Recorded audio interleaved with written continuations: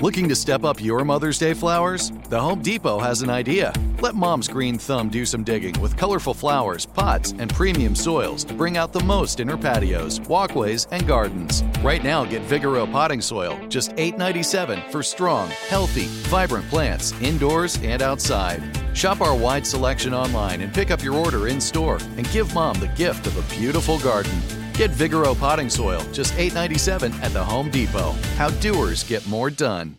Willie Nelson, Waylon Jennings, Chris Christopherson. You know, before they were legends of outlaw country, they were lost souls looking for their sound. Don't miss Mandy Moore and the new scripted Audible original, The Boar's Nest, Sue Brewer and the Birth of Outlaw Country Music. Discover the true untold story of the extraordinary woman behind the rise of outlaw country music and its biggest stars. Hear how one woman's vision in her tiny living room, far from Nashville's Music Row, became the epicenter of a musical movement. Mandy Moore as Sue Brewer in The Boar's Nest. Listen now at audible.com/The Boar's Nest. Hey, it's Amy Brown here to talk about St. Jude Children's Research Hospital. For 60 years, St. Jude doctors and researchers have helped push the overall childhood cancer survivor rate from 20% to more than 80%. But we need your help getting that number to 100%. And most important, your support means that families will never receive a bill from St. Jude for treatment, travel, housing, or food.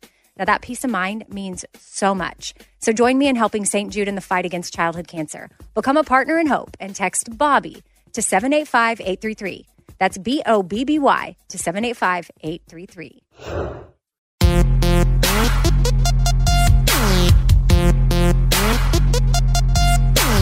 On my way out, essentially, I had one publishing company reach out to me.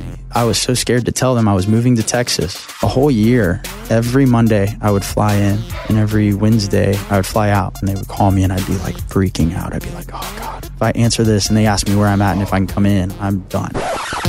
Episode 398 with Corey Kent. His song went number 1 this week. It's Wild as Her. Here's a clip of that. Keep the windows down and the wind in her hair. Keep her heart hanging on. Album comes out on the 2nd. So I hadn't met Corey Kent before. And I came in, but a lot of my Oklahoma family, like in-laws, know him. As you hear, my wife's sister went to college with him.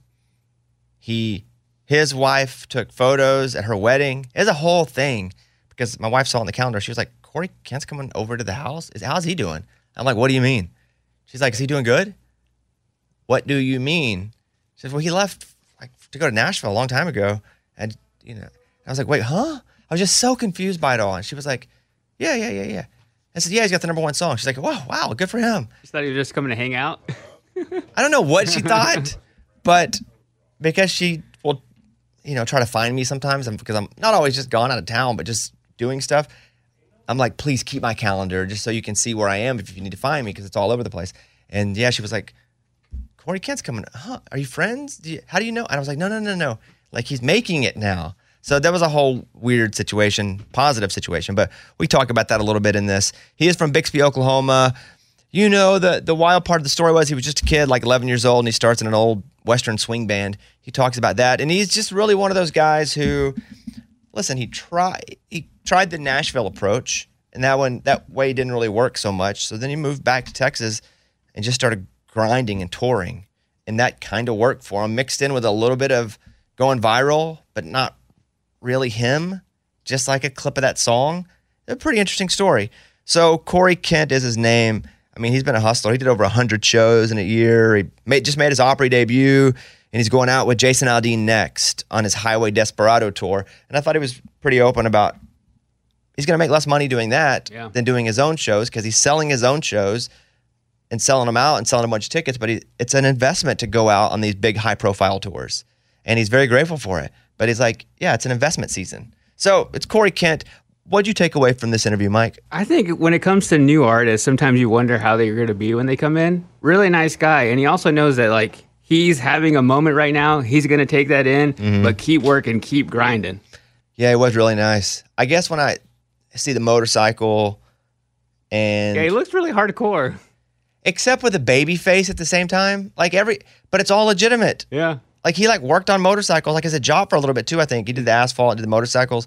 So, Corey Kent, I do believe that this guy is like legitimately who he portrays, which is cool. Doesn't even live in Nashville. I didn't find that out till later on. He's playing in Nashville, the Brooklyn Bowl.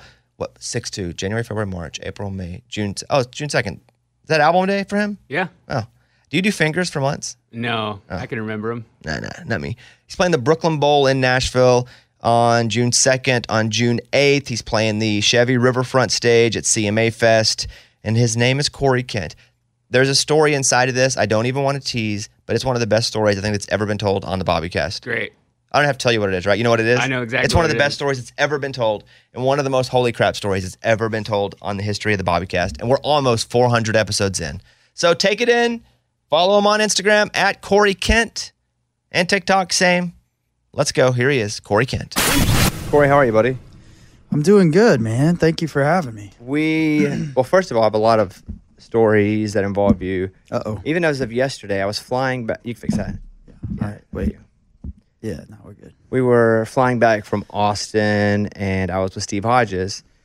And you had come up because my wife, which is another story, and Steve's like, oh, you ever met Corey? I said, no, I never met Corey. And he's like, man, he's the greatest. And then I said, yeah, I've heard the opposite. But no, I haven't. But he said that, I guess your song just went #1 the night before. Yeah, man. And that, were you celebrating? Was he with you? He wasn't with you, he was with me. No, he was. So my manager was at the iHeart thing. Okay. And I think he went and maybe they were trashed the celebrating green then room for or you. something. Yes. They Got were. it. They got some champagne and, did the thing. Well, that's what he was talking about. He's like, we just celebrated for Corey. And I was like, he's not here? We celebrate his honor. I was on the road, which is where we are almost 100% of the time. But, Yeah. I was celebrating from my red van rooster at 1 a.m. whenever it was official, or midnight. You get to be in the fun part of your career now where you've worked so hard to even work freaking harder. Because when you first get that success, No doubt, man. that's when it's time that and I tell this to a lot of artists, I'm not going to say new artists, but a lot of artists who are experiencing commercial success for the first time. Right. Because it gets really tiring. Really tiring. We were just talking before you walked in, all of us here. Like I spent 5 or 6 days on the road doing the radio show, doing ACMs, I'm just exhausted. But I have to remind myself sometimes, man, it's awesome. I get to be exhausted. No doubt. So No doubt. congratulations on being exhausted. Thank you, man. Well, and honestly, it's more exhausting when I get home. We got 3 kids at the house. So, like, leaving the night our song went #1, I got back in the van and we drove from 2 a.m. to 8 a.m. to get home for Mother's Day. And then just had a whole day of, like when you get home and it's Mother's Day, it's like give mom a break day. Right. So I'm basically like hallucinating for 24 Who drove? hours. The 2 to 8 period is it's the worst time period to have to do anything because it ruins the whole rest of the day. Yep. So who drove the van? So me and our TM Bo were the only ones in the van. Oh no. So it was us, and you can't just let one guy go the 2 a.m. to 8 a.m. thing because if he starts dozing off, like you're both goners. Someone's right? got to run watch. Someone's got to run drive. Got to have the co-pilot / DJ, So it was both of us. We did pull over 3:45 and catch an hour because we just were seeing weird things on the side of the road. I catch that hour, I feel worse. I catch the hour and I'm like, oh God, I can't go on. Yeah. Congratulations though, man. Thank you. #1 song. Mike, could you have a little bit of it? Yeah. A little bit of Wild is there? Keep the windows down and the wind in her hair. Keep her heart hanging on round every turn. So, I think your wife took pictures at my wife's sister's wedding Yeah, she did. And so we went to Oklahoma State with Grace. with Grace. Yeah. Yeah. And I don't know Grace, but for the record, I think maybe You're really we've- missing out because Grace is pretty awesome. Yeah, that's what my wife told me all about. Well, both of them. I mean, she got back from this wedding and was like, these people are so fun. Like, what an awesome family. And she was like, Bobby Bones was there, and Grace's sister is married to Bobby. And I was like, oh, great. So you told him about me, right? She's like, I can she's tell like, you, no. nothing got slid, no CDs, nothing. That's funny. I was like, well, what are we doing here? You have a golden opportunity to help. I mean, nothing. And she's like, no,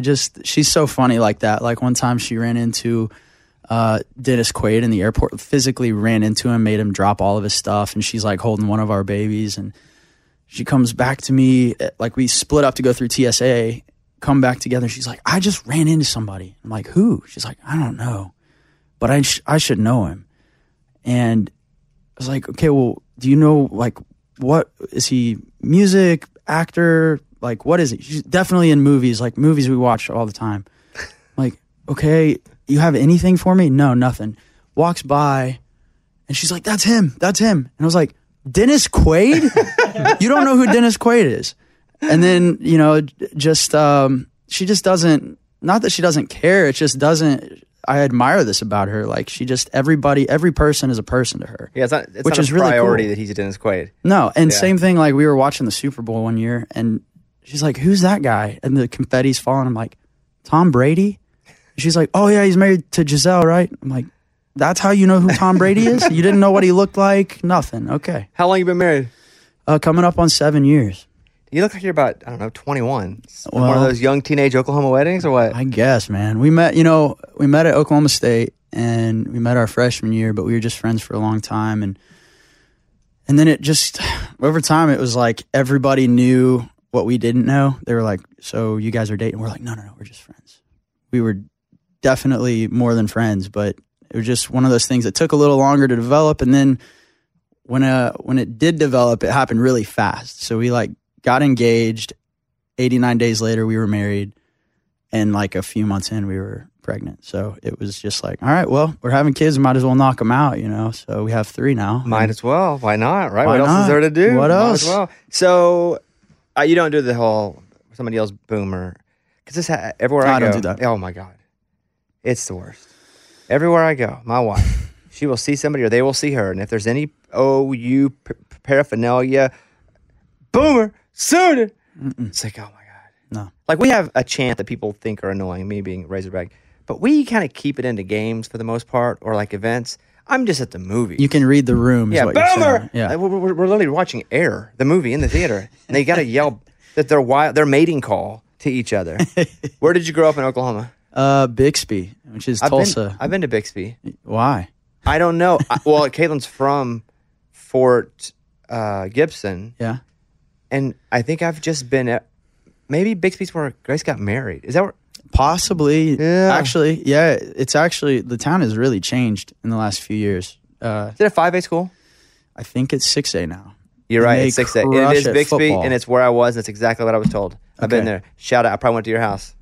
I mean, you could have. Right. My house was not someplace you'd visit where I grew up. But anyway, that town is, I don't get to go back hardly ever. Is anyone there What do you mean? from your family?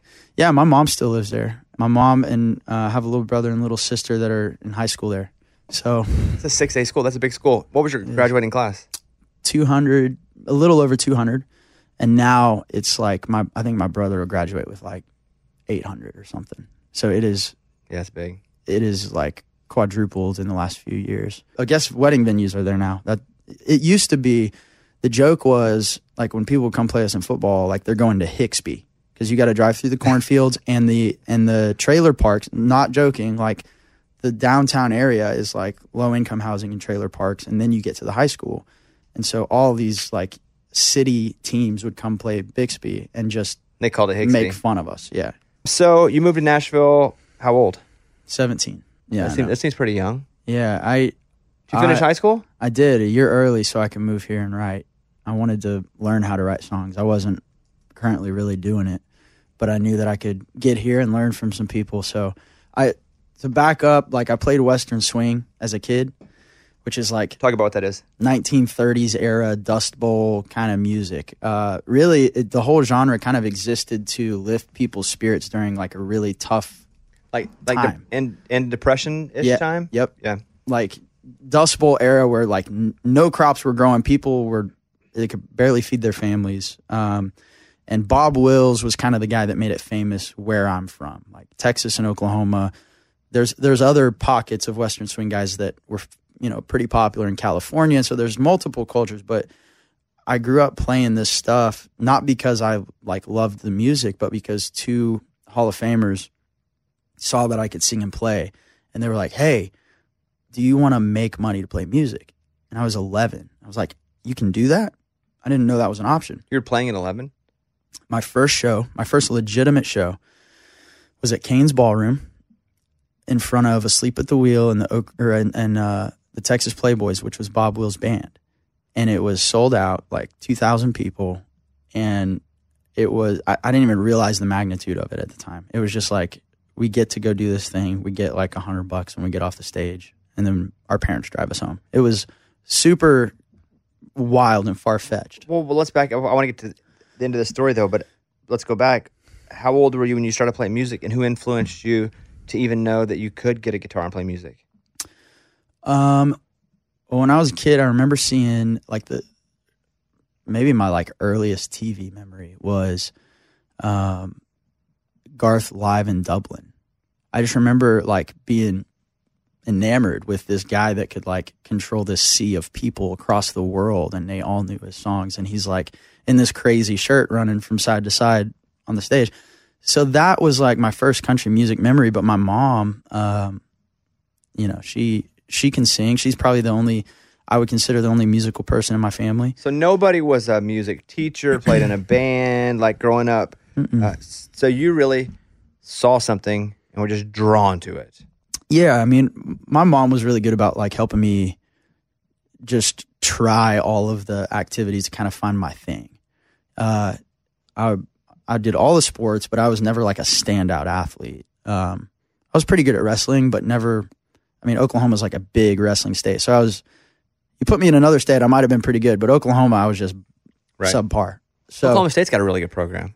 Yeah, no doubt. Did you wrestle there? No. Oh, okay. All my buddies did. They were a little better than I was. Thank God, dude. I mean, I wouldn't be able to fit an in-ear monitor in my ear if I wrestled at Oklahoma State, you know? So, but yeah, I think just my parents kind of giving me the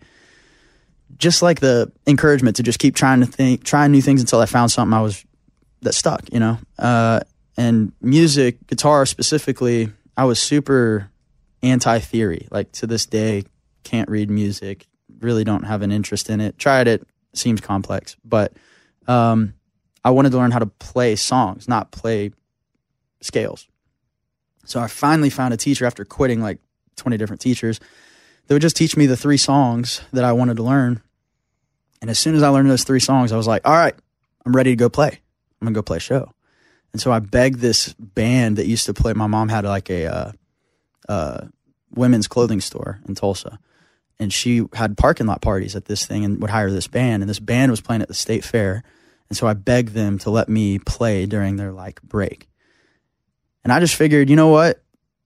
It's the fair. Nobody stays long enough to listen to more than 3 songs anyway. So I played the 3 songs over and over and over.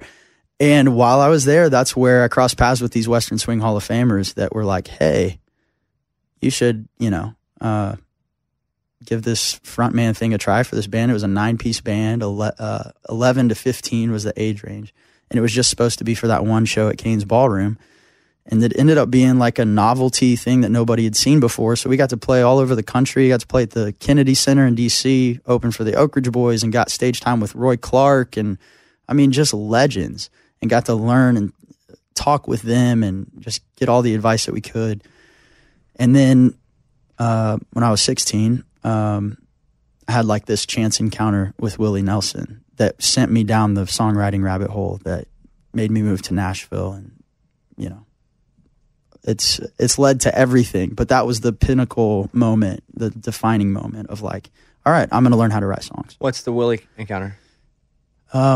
So I just got my driver's license. I was 16, and the band had broken up.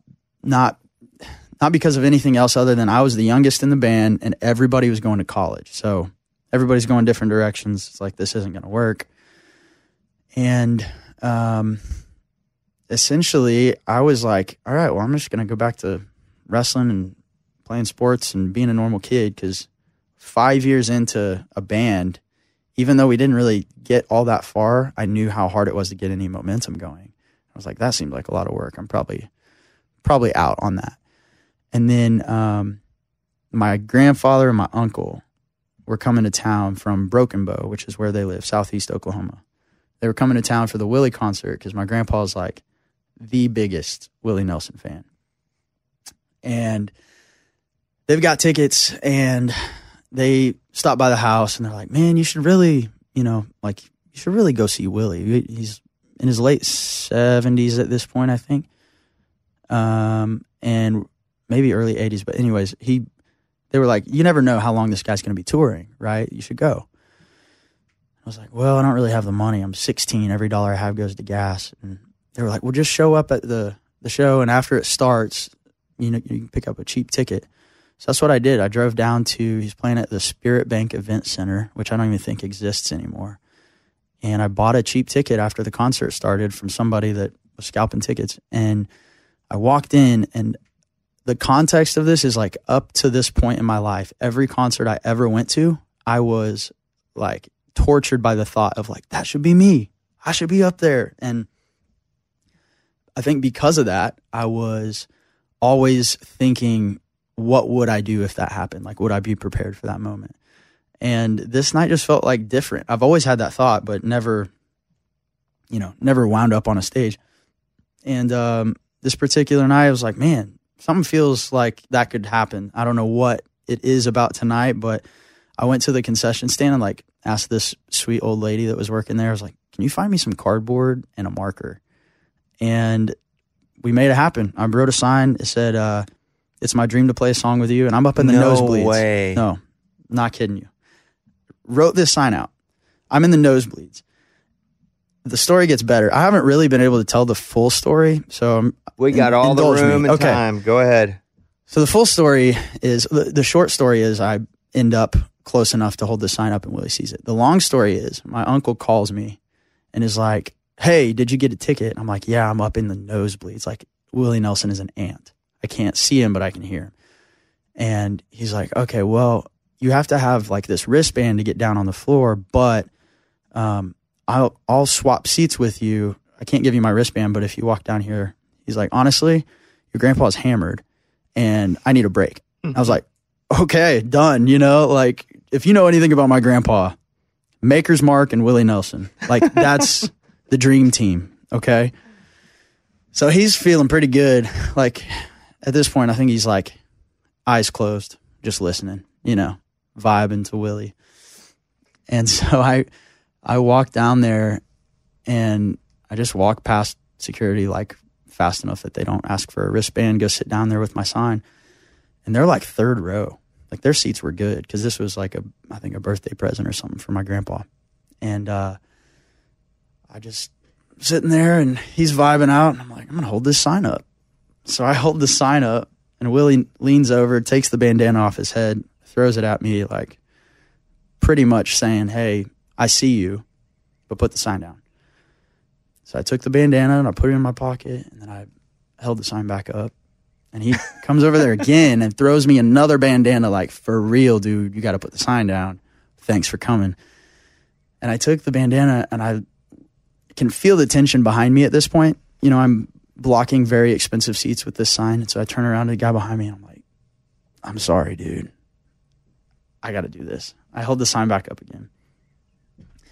And then Willie finally leans over and he's like, all right, kid, what do you want to sing? And I was like, because of that moment that I always had in all these shows that I was like tormented by of like, that should be me. What would I do? I was like, instantly, I was like, Milk Cow Blues.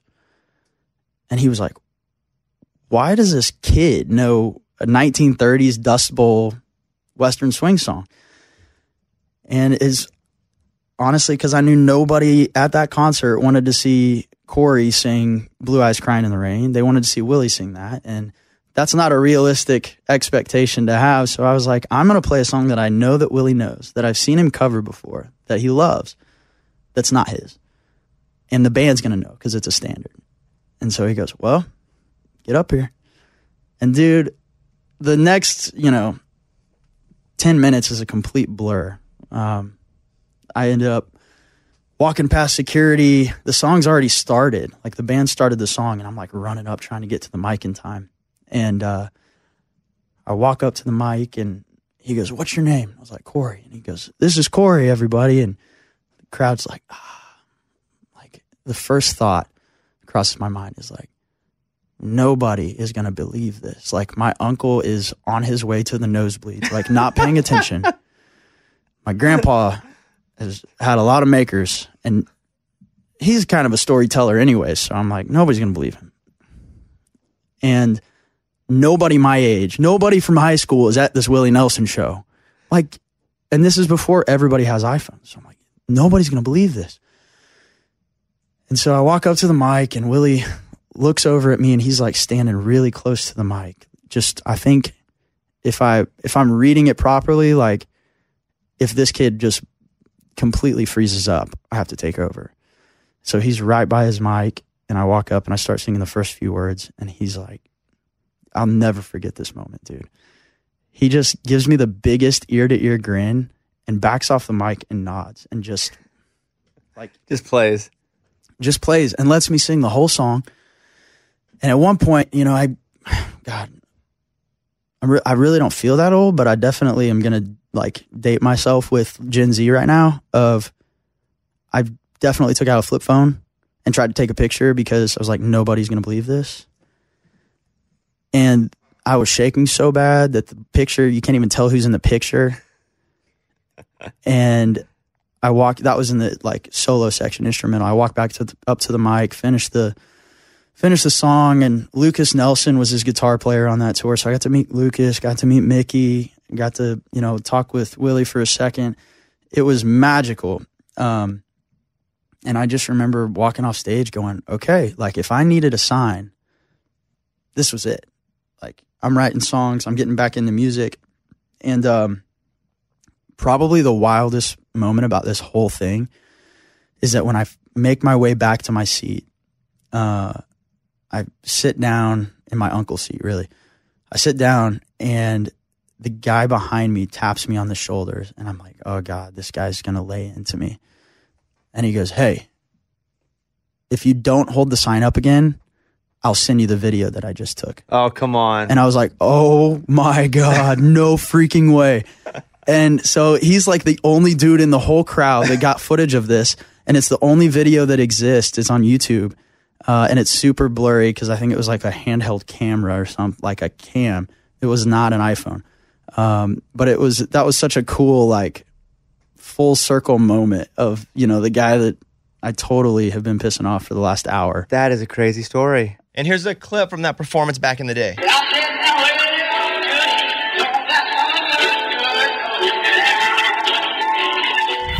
We interrupt this interview to bring you a message from our sponsor.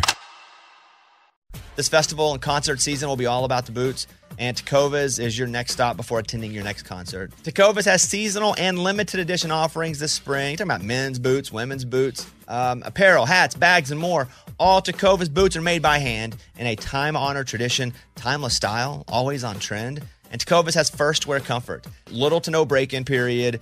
Like, it's hard to find this level of comfort paired with this level of style. Plus, direct consumer pricing keeps the value on your feet, the money in your pocket. So stop by your local Tecovas store, have a complimentary drink, shop the new styles.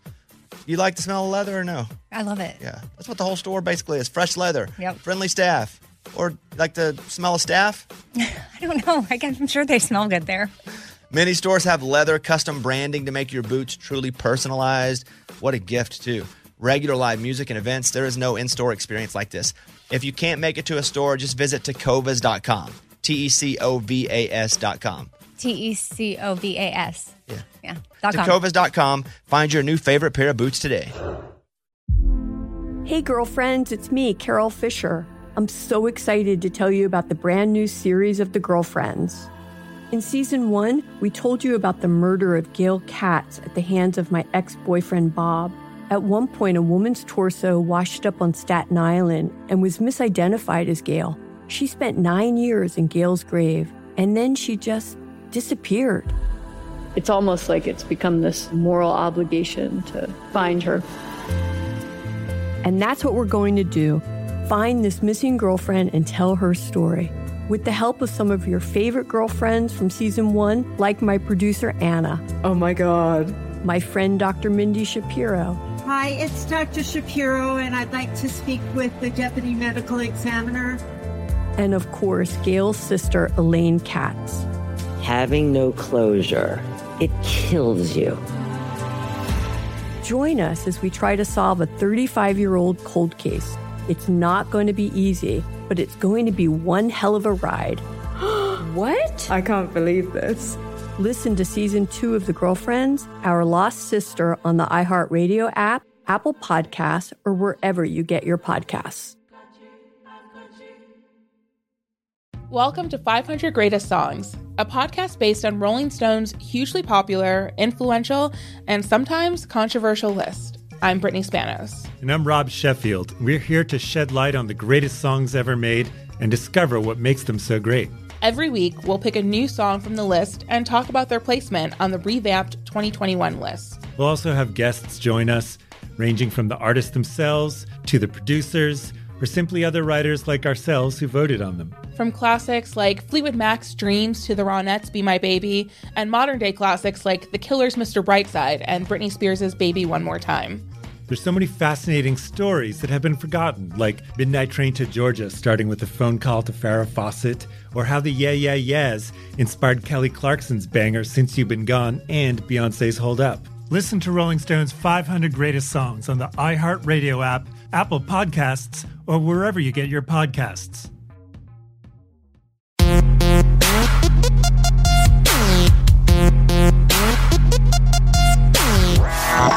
And we're back on the Bobbycast. And then so I graduated a year early from high school because I wanted to go to Nashville. And so I moved. Purposeful? Did you cram hours? Yep. So you could leave? I took dual credit at the local college.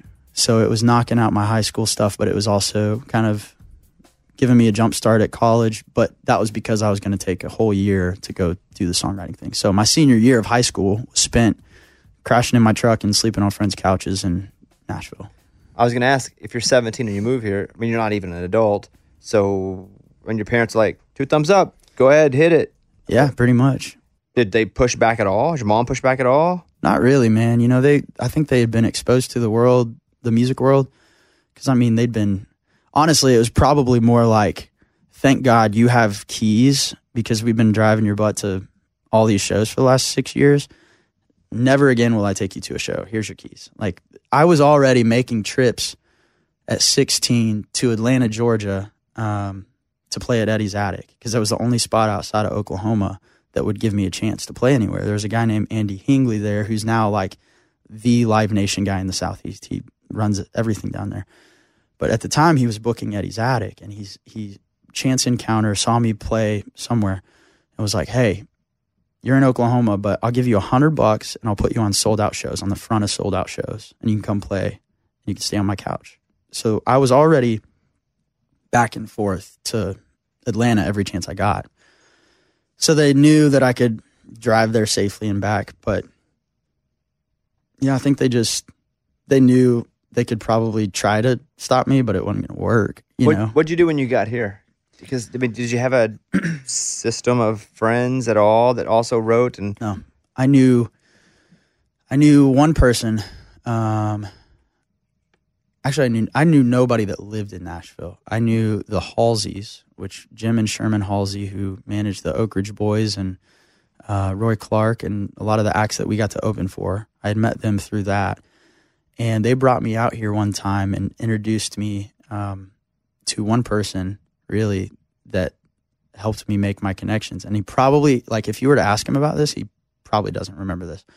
But his name is Daniel Lee, and I have no idea where he is now. I know he's still in the music industry. But he was at a place called 1010 Publishing at the time. And they brought me in, they introduced me to Daniel, and he was like, well, what do you want to do? I was a 16-year-old kid. I knew nothing about the music industry outside of just how to play a show. And I was like, well, I want to learn how to write songs. And he goes, okay, I run a full-on publishing company. I need to put my guys with guys that are good at writing songs. Otherwise, it's a waste of their time. But here's a list. I'm going to print you off a list of 10 writers that don't have publishing deals that I think are good. And here's their info. And he gave me a print off and cell phone numbers of 10 writers that he thought were good. And I cold called every one of them and was like, I'm this new dude from Oklahoma. I've written 3 songs, but Daniel says you're good and I'd love to write a song.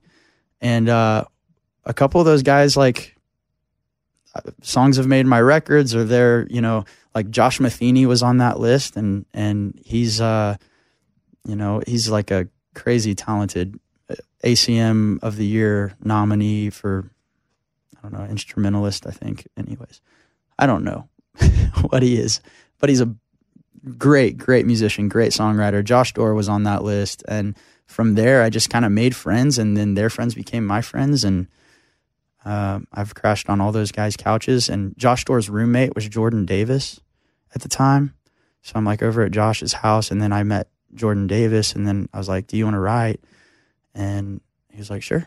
So then we wrote a few songs, and then that was like the first time I saw what a guy from, you know, the early days that like blew up. I was like, oh my gosh, that's the same guy, you know, and we're friends now, but just cold called people, and one write turned into 5. And by the end of the year, I was writing like every day and working my way up. You don't live here?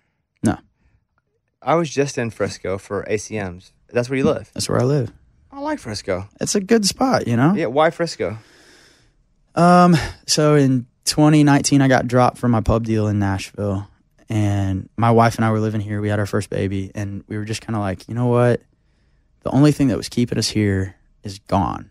And we had our first little girl, and we had another on the way. We're like, we want to raise our kids around family if we can, and there's nothing holding us back from doing that now. So we decided on DFW area and moved back and just kind of prioritized our family. And I was like, man, at the time, like the year spent in Nashville, I had nothing to show for it. Like I didn't have any big cuts. I was kind of waiting for the magic song to like change my life, and it just never happened.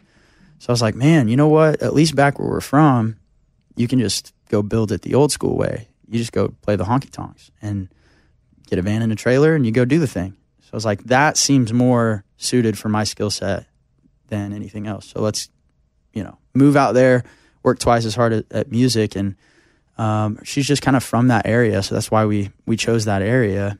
And it's just a couple hours away from my folks up in Oklahoma. So it just seemed like a good, happy medium. And then we basically, everybody in Nashville was like, hey, that's a horrible idea. If you want a music career, probably shouldn't leave Music City.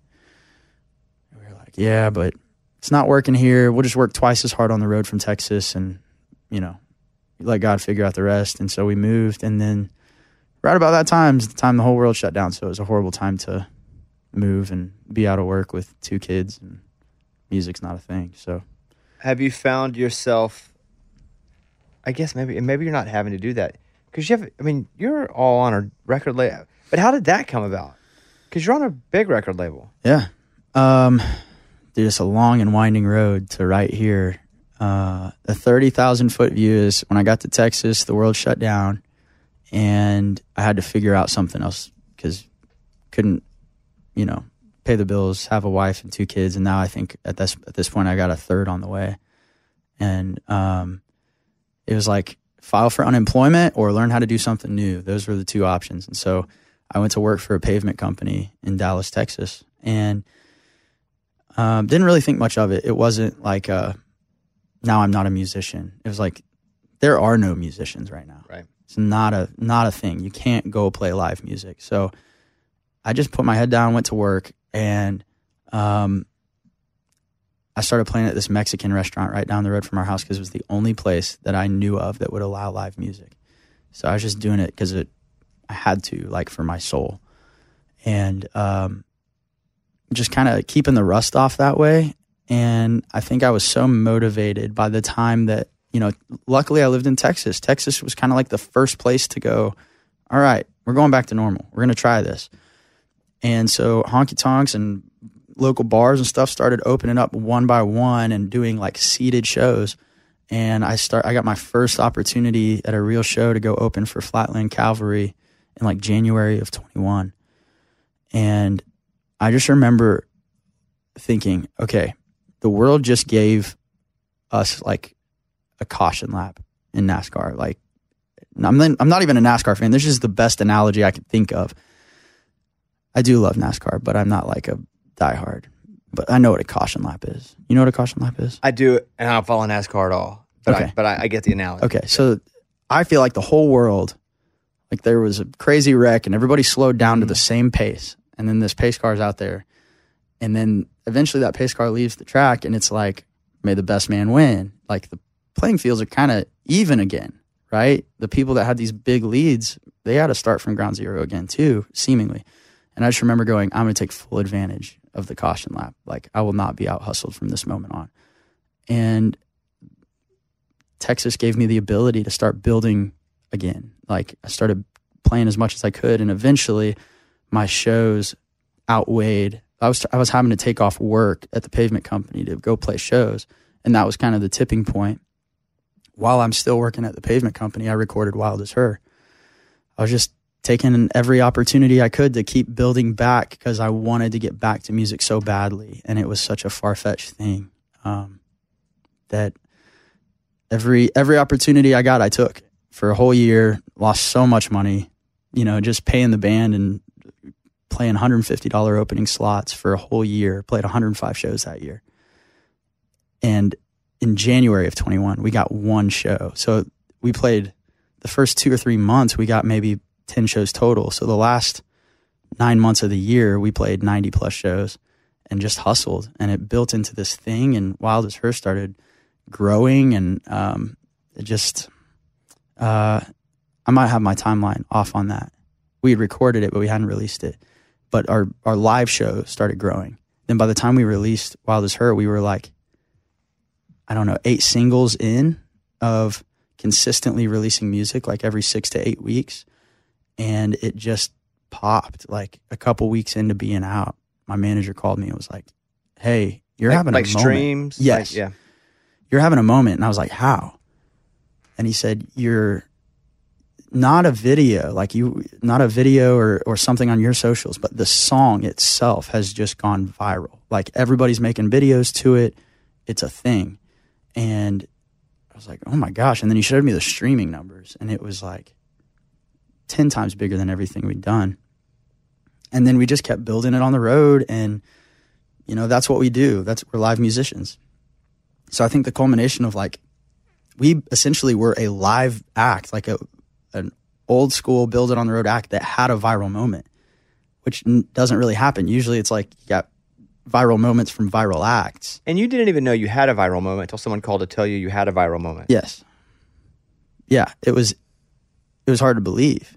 And then we started seeing, everybody knowing every word to the song at all of these shows that we were playing. Could you notice more people coming to shows just organically, or was there a growth, but you just thought, hey, we're gathering fans because we're pretty good now?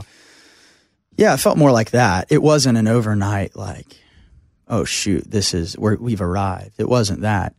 It was actually kind of when we put the song out, there wasn't much of an initial reaction. It was like a few months into the song being out that it just took off. And then we started to see, ticket numbers are starting to move.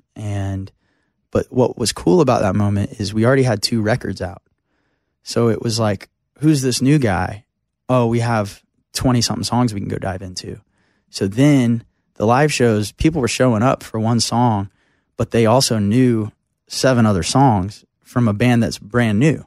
So it just grew really quick. It wasn't like people were standing around waiting on one song, which happens a lot with new acts that have their first thing. For us, it was like people are singing along with us like a majority of the set, and then we get to the last song and they're just losing their minds. And everybody's posting about it, and now people got FOMO. So the next town we roll into, it starts to sell quick, and just a big snowball at that point. Can you trace back what actually happened with that song? Like, do you know the first person who posted it in a big video? Do you know? Because there's always some sort of genesis, lucky moment where somebody likes it and shares it somewhere, and then before you know it, other people go, that is a good song. Could you trace it back? So I know that we were, I went to school for business. I enjoy that side of the music business. And Like I owned a merchandising company. So when we were at the shows, like my company's printing the t-shirts, and we're looking at everything like a business, right? And so we've tried a bunch of different marketing plans at this point. And we didn't have a booking agent playing, 100 plus shows a year. We did just get a manager who was really helping me, who was like the mastermind behind all the social media stuff. And he was like, well, how do you feel about TikTok and all this stuff? And I was like, man, if I could just play music, that's what I would do. And I know a lot of artists feel that way. And he's like, okay, so we have to find a way to use this that's authentic to you. And I was like, well, what if we have other people who are naturally like really good at this promote our song for us instead of me trying to promote our song? And so we started down that road, and every release of those 8, 10 songs, whatever, leading up to Wild as Her, we were constantly just tweaking the knobs on social media. Like we started hiring, I call it like guerrilla warfare of social media. We started hiring like individuals, I think probably before that was popular. Like we were seeing it in other spaces, but not necessarily in country music. Like, people were hiring bloggers for their clothing lines, but nobody was like, hey, social media guy, sing this, do something to this song. And so we started there of like, let's get this guy that seems like they have some fan overlap. Their fans probably like country music. Let's try them. Well, initially it started out like, let's try to give them an idea to do something on their video. And that backfired. It was like, when we would try to create something that we thought would work, it wouldn't work. But then when by Wild as Her, we were like, hey, we're going to hire you we're going to throw you a little money, and we want you to do whatever you want with the song. And that was like the magic recipe. Like they were doing stuff that was on brand for them and their following. And it wasn't me doing a TikTok dance that I sucked at, and that like feeling like way out of my realm. I never had to do any of that. I never had to like be a look at me personality. It was like, let's let the people that are naturally like that do their thing, and let's let them use the song. And we hired a handful of people, but I think the domino that fell was that people felt the freedom to do whatever they wanted. And it made other people want to do whatever they wanted. And it just became the sound to all of these different videos that had really no theme. It was just like a sound that became a trend, which was cool because like for us, again, we're just a live band rolling around in a red van that we call Rooster, playing Oklahoma and Texas. And now our song is like one of the most viral songs on the internet. And when people were like, I wonder who that guy is, they got 2 records to go find. Right. So it's kind of this perfect storm of events, but I don't really know if there was one person in particular as much as it was just like a theme of people are using the song and making whatever they want that's authentic to them, which is like the culmination of everything for us is like authenticity. If you don't believe it, then you're not going to share it. Let's take a quick pause for a message from our sponsor. This festival and concert season will be all about the boots, and Tecovas is your next stop before attending your next concert. Tecovas has seasonal and limited edition offerings this spring. You're talking about men's boots, women's boots, apparel, hats, bags, and more. All Tecovas boots are made by hand in a time-honored tradition, timeless style, always on trend. And Tecovas has first-wear comfort, little to no break-in period. Like, it's hard to find this level of comfort paired with this level of style. Plus, direct consumer pricing keeps the value on your feet, the money in your pocket. So stop by your local Tecova store, have a complimentary drink, shop the new styles. You like the smell of leather or no? I love it. Yeah, that's what the whole store basically is. Fresh leather, Yep. friendly staff. Or like the smell of staff? I don't know. I'm sure they smell good there. Many stores have leather custom branding to make your boots truly personalized. What a gift, too. Regular live music and events, there is no in-store experience like this. If you can't make it to a store, just visit Tecovas.com. Tecovas.com. Tecovas. Yeah. Tecovas.com. Find your new favorite pair of boots today. Hey, girlfriends, it's me, Carol Fisher. I'm so excited to tell you about the brand new series of The Girlfriends. In season 1, we told you about the murder of Gail Katz at the hands of my ex-boyfriend, Bob. At one point, a woman's torso washed up on Staten Island and was misidentified as Gail. She spent 9 years in Gail's grave, and then she just disappeared. It's almost like it's become this moral obligation to find her. And that's what we're going to do. Find this missing girlfriend and tell her story. With the help of some of your favorite girlfriends from season 1, like my producer, Anna. Oh my God. My friend, Dr. Mindy Shapiro. Hi, it's Dr. Shapiro, and I'd like to speak with the deputy medical examiner. And of course, Gail's sister, Elaine Katz. Having no closure, it kills you. Join us as we try to solve a 35-year-old cold case. It's not going to be easy, but it's going to be one hell of a ride. What? I can't believe this. Listen to season 2 of The Girlfriends, Our Lost Sister on the iHeartRadio app, Apple Podcasts, or wherever you get your podcasts. Welcome to 500 Greatest Songs, a podcast based on Rolling Stone's hugely popular, influential, and sometimes controversial list. I'm Brittany Spanos. And I'm Rob Sheffield. We're here to shed light on the greatest songs ever made and discover what makes them so great. Every week, we'll pick a new song from the list and talk about their placement on the revamped 2021 list. We'll also have guests join us, ranging from the artists themselves to the producers, or simply other writers like ourselves who voted on them. From classics like Fleetwood Mac's Dreams to the Ronettes' Be My Baby, and modern-day classics like The Killer's Mr. Brightside and Britney Spears' Baby One More Time. There's so many fascinating stories that have been forgotten, like Midnight Train to Georgia starting with a phone call to Farrah Fawcett, or how the Yeah Yeah Yeahs inspired Kelly Clarkson's banger Since You've Been Gone and Beyoncé's Hold Up. Listen to Rolling Stone's 500 Greatest Songs on the iHeartRadio app, Apple Podcasts, or wherever you get your podcasts.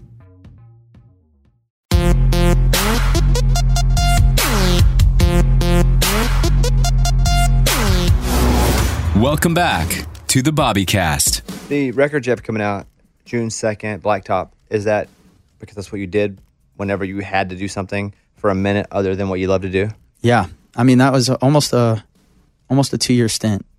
I worked at a motorcycle shop for a little bit and then went to the Pavement company.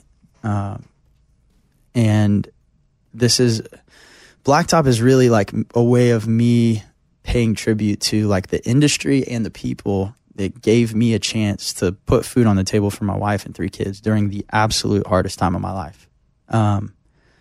That's one reason that it's called Blacktop. But also, I started recording this while I was still working in the Pavement company, and it's what got me back on the road full time. So between those two things, it just felt like Blacktop was the right name of the journey. There's nothing in the songs that has the lyric Blacktop in it, but it just felt like if I had to name this chapter of my life, that's what it would be. I was looking at the track list, and you wrote most of the songs on here, but Wild as Her, Kelly Archer, Brett Tyler, Morgan Wallen all wrote that song. How did that get to you those years ago? Yeah.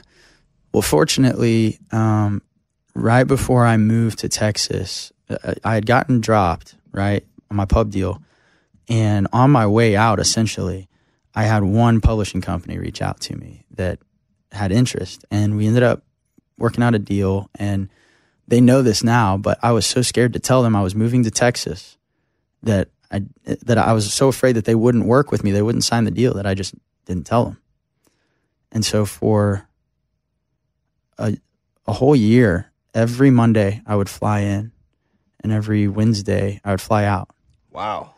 And I would tell them, hey, I've got a family at home Thursday and Friday. I need to not ride. I'm probably not going to be available. And they would call me, and I'd be like freaking out. I'd be like, oh God, if I answer this and they ask me where I'm at and if I can come in, I'm done.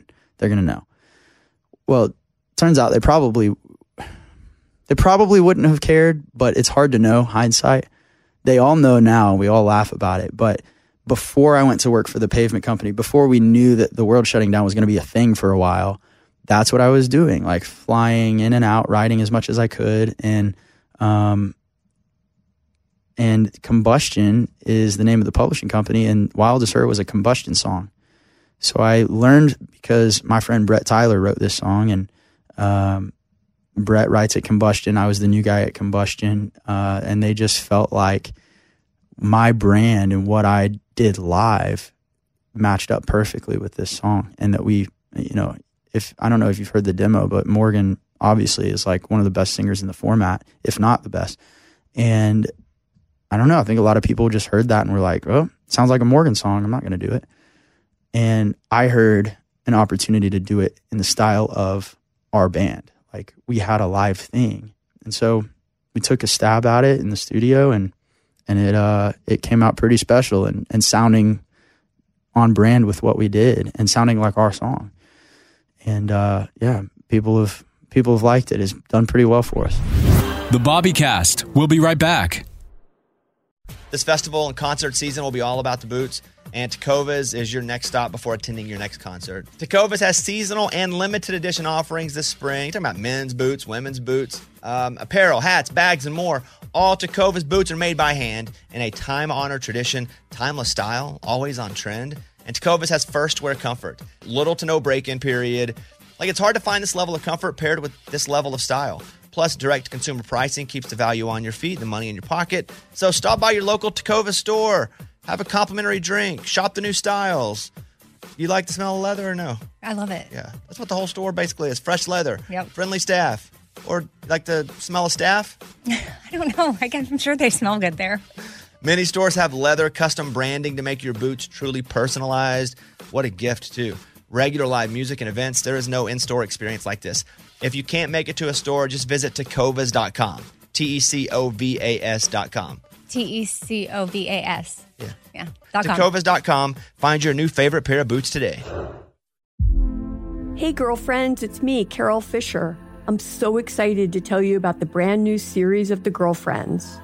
In season 1, we told you about the murder of Gail Katz at the hands of my ex-boyfriend, Bob. At one point, a woman's torso washed up on Staten Island and was misidentified as Gail. She spent 9 years in Gail's grave, and then she just disappeared. It's almost like it's become this moral obligation to find her. And that's what we're going to do. Find this missing girlfriend and tell her story.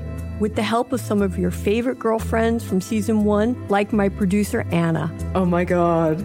My friend, Dr. Mindy Shapiro. Hi, it's Dr. Shapiro, and I'd like to speak with the deputy medical examiner. And of course, Gail's sister, Elaine Katz. Having no closure, it kills you. Join us as we try to solve a 35-year-old cold case. It's not going to be easy, but it's going to be one hell of a ride. What? I can't believe this. Listen to season 2 of The Girlfriends, Our Lost Sister on the iHeartRadio app, Apple Podcasts, or wherever you get your podcasts.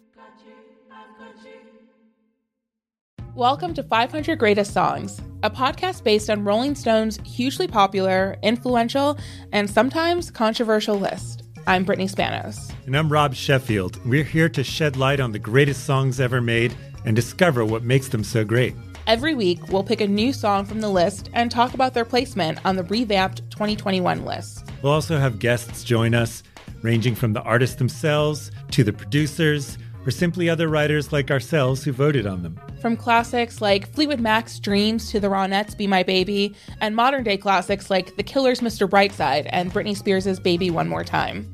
There's so many fascinating stories that have been forgotten, like Midnight Train to Georgia, starting with a phone call to Farrah Fawcett, or how the Yeah Yeah Yeahs inspired Kelly Clarkson's banger Since You've Been Gone and Beyoncé's Hold Up. Listen to Rolling Stone's 500 Greatest Songs on the iHeartRadio app, Apple Podcasts, or wherever you get your podcasts.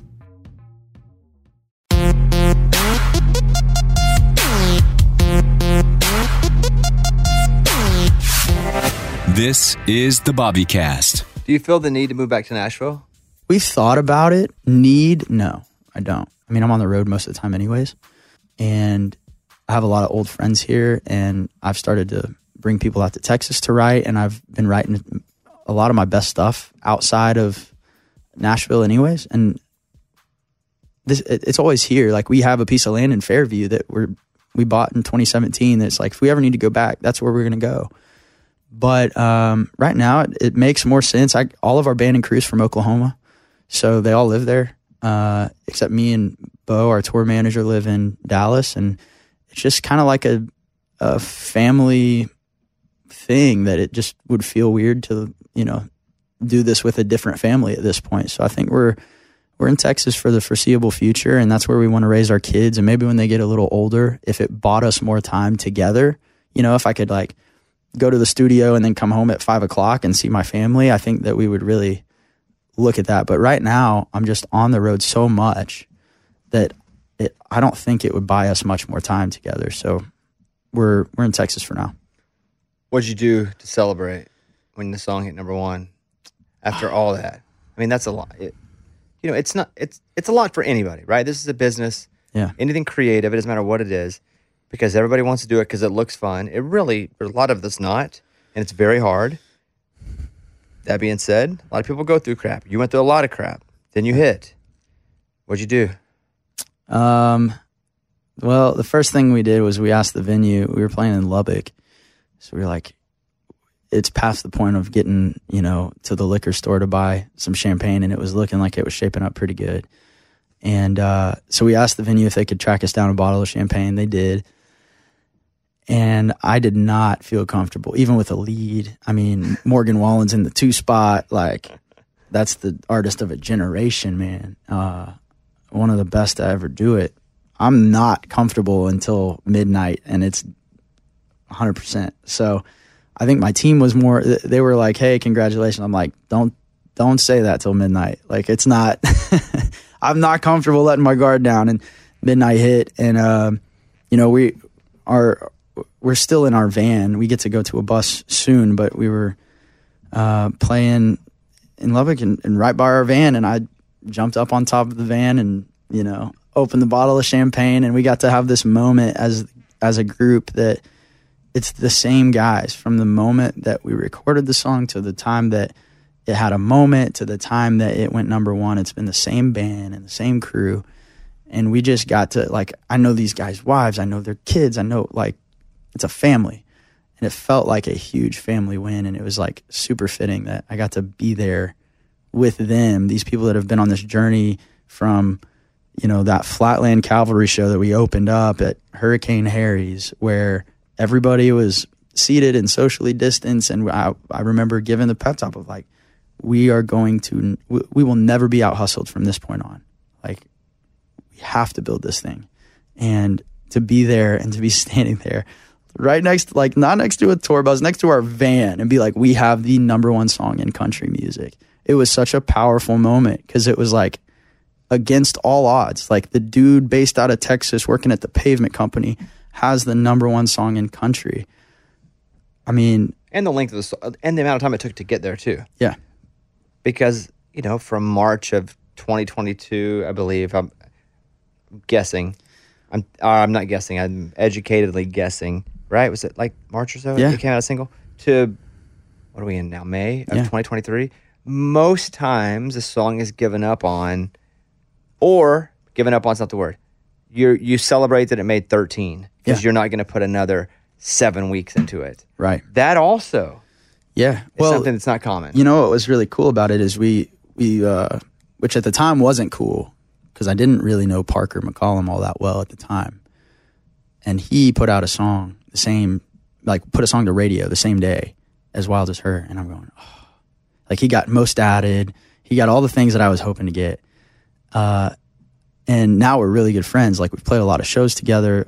He's like big brother, and we paced with him the whole way. And I think that is a huge reason why they were like, oh, this thing's doing well, right? Like, Parker's going for his 3rd number one, and he just got it the week before us. And we just followed a guy that had a track record and a big fan base and was established.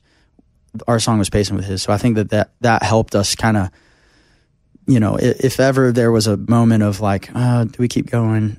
I think that was enough to go, well, Parker's crushing it, and we're right there. Like, let's hang on. And the amount of time was like, the song had been out for a little bit, but it hadn't been at radio super long either. So it's kind of had 2 lives. Like, we released it independently, and it went gold before any record deal was done. And then we signed with Sony RCA, and they did they are some of the hardest workers. I never anticipated signing a major label deal and finding people that worked equally as hard as I did. And I've found that, like, there are killers in this organization, and they went to work and they doubled how big the song was.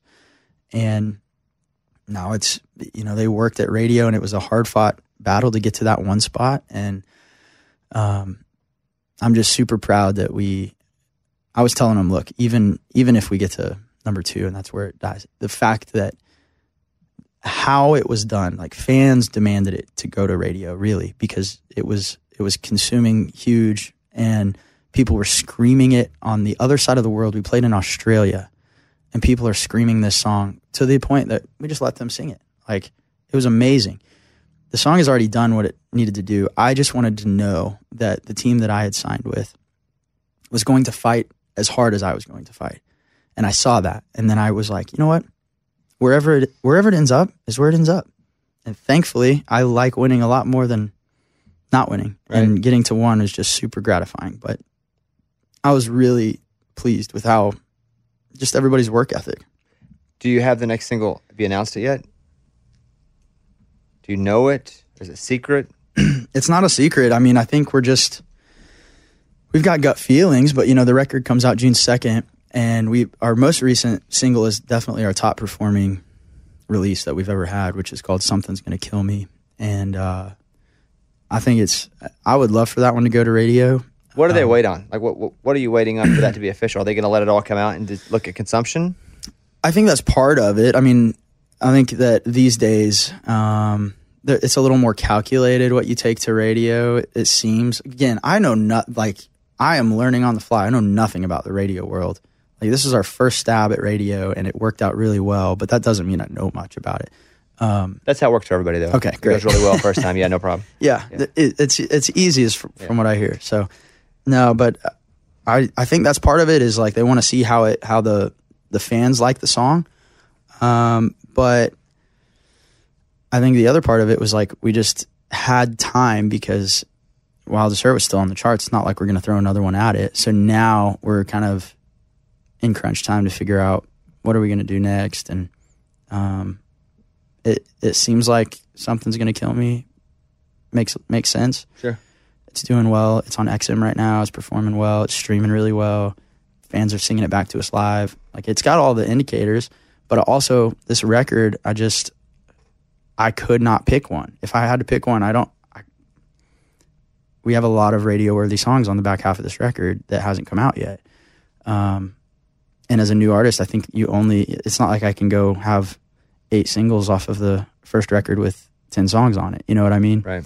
So we do need to be careful on how we pick, but I would be lying to you if I said I could predict what people are going to like.